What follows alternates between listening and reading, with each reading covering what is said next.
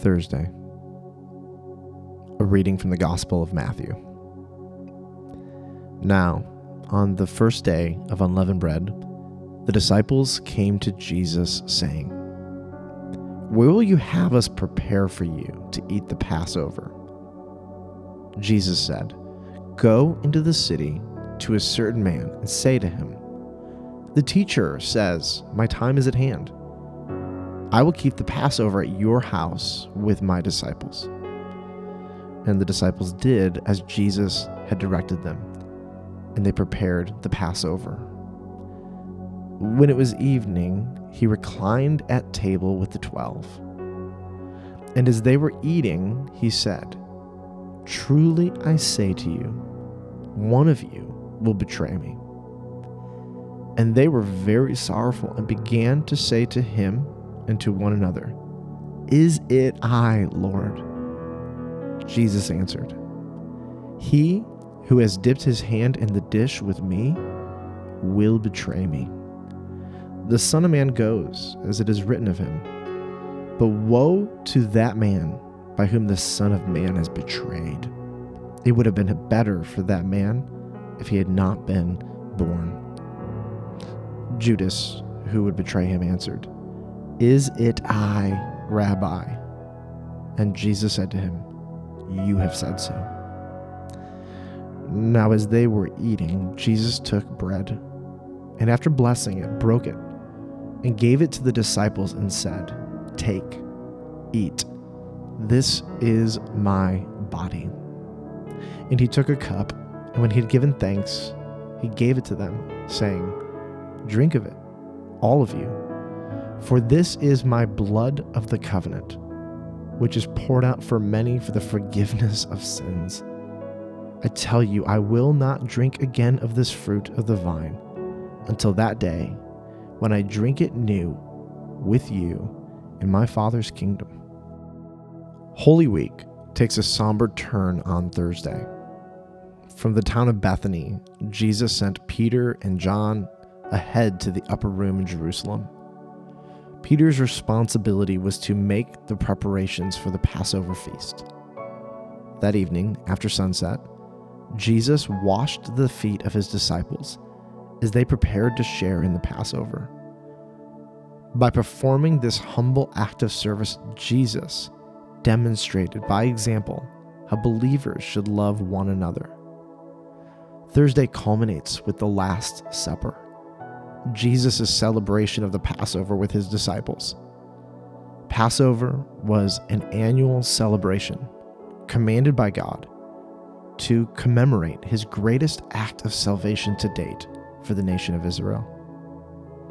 As the cross is the pinnacle story for Christians, before the cross, the exodus of Israel out of Egypt was the pinnacle story of salvation for the Jewish people. Jesus uses this festival as a chance to teach the disciples that Passover was not the point, but it was a shadow of a greater salvation to come. Not a salvation from physical slavery and oppression first, but a salvation from far greater foes: sin, Satan, death, and hell. The Apostle Paul says in Colossians chapter 2, "Therefore, let no one pass judgment on you in questions of food and drink, or with regard to a festival, or a new moon, or a Sabbath. These are a shadow. These are a shadow of the things to come, but the substance belongs to Christ." On Thursday, we are reminded that everything happening is a part of a much larger cross-millennial plan of God. We see that throughout world and Jewish history, that God was foreshadowing the pinnacle event of human history, the crucifixion and the resurrection of Jesus of Nazareth, God in the flesh. We learn that even the most challenging aspects of world history are allowed, ordained, or even permitted by God for a grander purpose. We learn that only God is able to weave the willful and sinful choices of both humanity and demons in order to bring about his plan of salvation for every person who would trust in Jesus.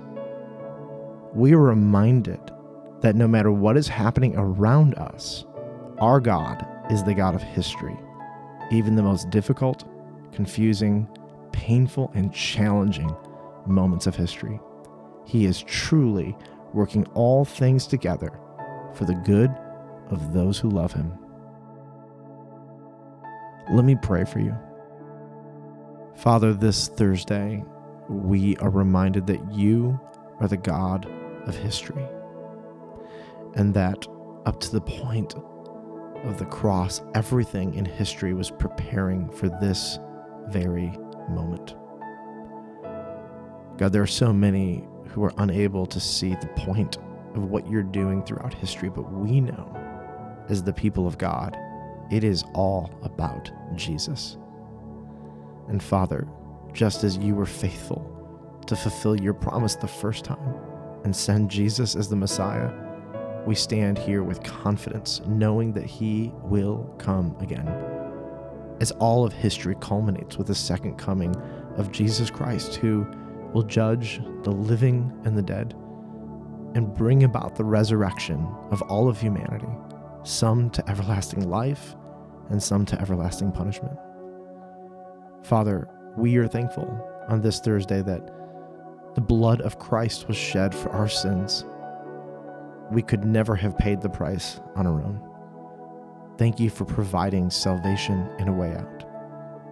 Thank you for saving us from our own sin, from Satan, from death, and from hell. We are a thankful and grateful people. We thank you and we pray all of this in the name of Jesus, our Savior. Amen.